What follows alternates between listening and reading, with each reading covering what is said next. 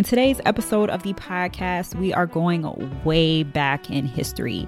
So I typically talk about contemporary women on the show, but I wanted to start highlighting some women that we've probably never heard about.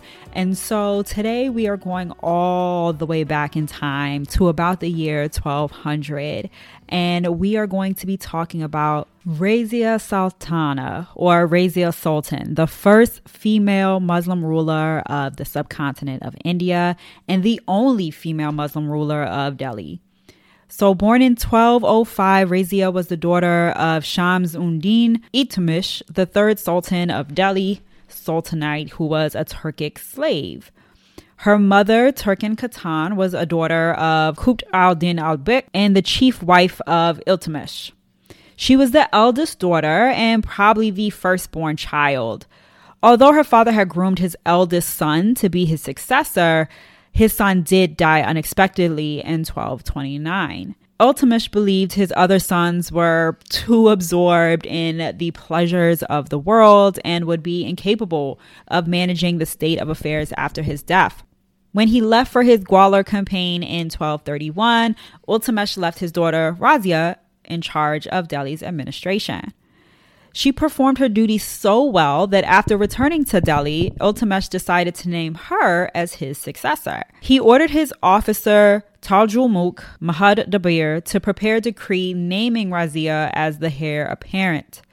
When his nobles at the time questioned this decision because she was a woman and on the basis that he had surviving sons, he replied that Razia was more capable than his sons. However, after his death, the nobles would appoint his son, who was Razia's half-brother, Ruknuddin Firuz, as the new king.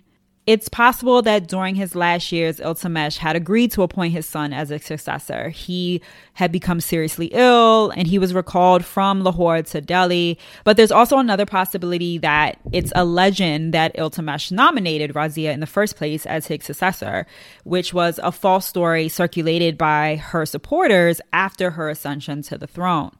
Either way, her half-brother was not a good ruler, and he left the control of the administration to his mother, Shah Turkan, who actually wanted to assassinate Razia. Together, they blinded and executed Iltutmish's popular son, and combined with his mom's very heavy-handedness, there would be several rebellions by nobles, and even the wazir, which is their prime minister, would join these rebels. The situation became worse when the Turkic origin slave officers who were close to Ruknuddin planned killings of the Sultanate's Tazik, which is the non-Turkic officers. This would lead to murders of several important Tazik officers, which ultimately would lead to Ruknuddin marching towards Quran to fight the rebels. At a congressional prayer, Razia instigated the general public against her stepmother, Shah Turkan, and a mob then attacked the royal palace and detained Shah Turkan. Several nobles and the army pledged allegiance to Razia and placed her on the throne, making her the first female Muslim ruler in South Asia.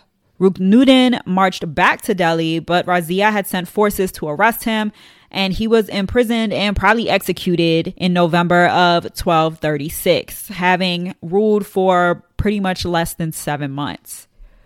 Not only was Razia's ascent to the throne of Delhi unique because she was a woman, but it was also because she had the general support of the public, and it was a driving force behind her ascending to the throne.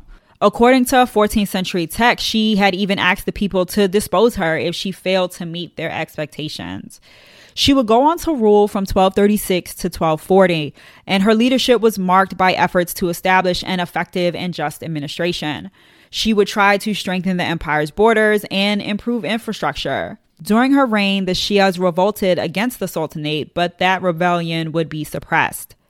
In a major incident, the Shia Farmatans carried out an attack in Delhi. Their leader had earlier condemned the Sunni, Shafif, and Hanafif doctrines and had gathered nearly 1,000 supporters from Delhi and other places. On March 5th, 1237, he and his supporters entered the mosque and started killing the Sunnis assembled there for their Friday prayers before being attacked by the citizens. During her reign in 1238, Malik Hassan Khorloof, the former governor of Ghazni, faced a threat from the Mongols at the time, and he would send his son to Delhi to probably seek a military alliance against the Mongols. And while Razia did receive the prince and was nice to him and gave him money for his expenses, she ultimately refused to form an alliance against the Mongols. But of course, during this time, she's a female leader in a male-dominated society, and she faced numerous challenges. While she did ascend to the throne with the support of the general public, she did not have that support from the powerful Turkic origin provincial governors. She would continuously do things that would anger these nobles. For example, while initial coins were issued in her father's name, by 1237 to 1238, she had started issuing coins solely in her own name. And while she initially observed Puda, a screen that separated her throne from the courtiers and general public, and was surrounded by female guards, she would later start appearing in public dressed in traditional male attire, wearing a cloak and hat, and doing away with a face veil. She even rode elephants through the streets of Delhi, making public appearances like earlier sultans before her had done. So, of course, her ascension was challenged by nobles, some of whom would ultimately join her, but others were defeated. The nobles who initially supported her had expected her to be a figurehead and did not appreciate that she was increasingly asserting her power. This, combined with her appointments of non-Turk officers to important posts, led to this resentment that was building against her. Nazim-ul Mulk, who was a Tazik, a non-Turk officer, and was the wazir, prime minister, and had held that post since her father's time, refused to accept her ascension to the throne.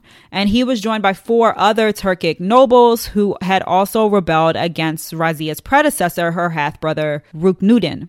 They would ultimately march against Razia from different directions, and she would seek help from Malik Nusratuddin Tasi, whom she had appointed as the governor of Adwa. However, shortly after his crossing of the Ganges River on his way to Delhi, he would be captured by Kunchi's forces and he would die in captivity. Between 1238 and 1239, Malik Uzddin Kabar Khan Ayaz, the governor of Lahore, would rebel against Razia, and she would march against him, forcing him to flee to Sadra, which was an area controlled by the Mongols. He would be forced to surrender and accept Razia's authority once again.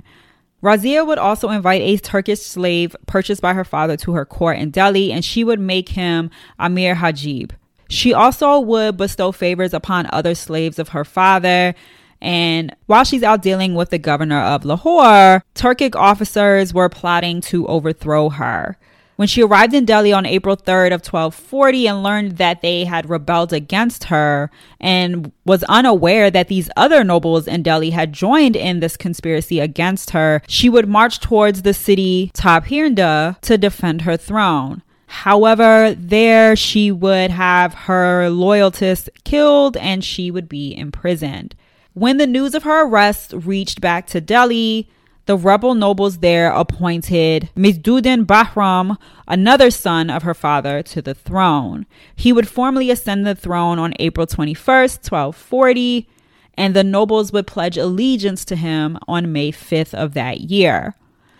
Again, these nobles expected him to be a figurehead and intended to control the affairs of the state through this newly created office, which is equivalent to like a regent. They would assign Iqtudruddin Ichin to this new role, but the king would have him assassinated within 1 to 2 months of him ascending the throne. So the same noble who had initially rebelled against Razia wasn't really getting what he wanted out of this deal. His claims were being ignored. He wasn't able to appoint his people to important positions. And when the death of Iqtudruddin Akjin occurred, he realized that there really wasn't any benefit to having overthrown Razia and decided to ally with her.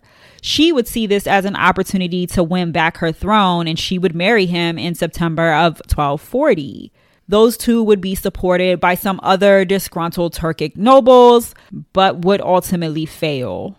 In September or October of 1240, an army would be led against them and they would be defeated on October 14th, 1240.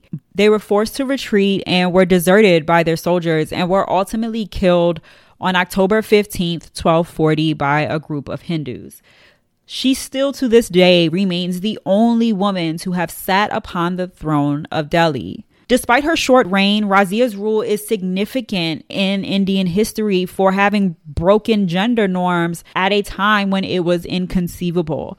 Her leadership style, assertiveness, and attempt to break from traditional roles demonstrated her capabilities as a ruler. Her life story and her reign has been the subject of numerous stories, plays, and films, and her story continues to stand out as a testament to the challenges that she faced as a woman ruler in this patriarchal society. It should say something that over 800 years later, Razia still has been the only woman to sit upon the throne of Delhi.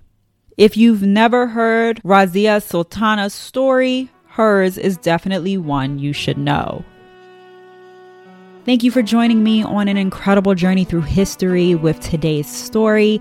If you want to take a deeper dive into any of the women that I talk about on the podcast, you can visit historicallypodcast.com. There you can find additional resources, and you can also let me know about women you want to hear about on the show. Make sure you subscribe to stay updated on future episodes, and don't forget to leave a review and let me know how I'm doing. Thank you for being part of today's historical journey. And until next time, remember that her story is one you should know.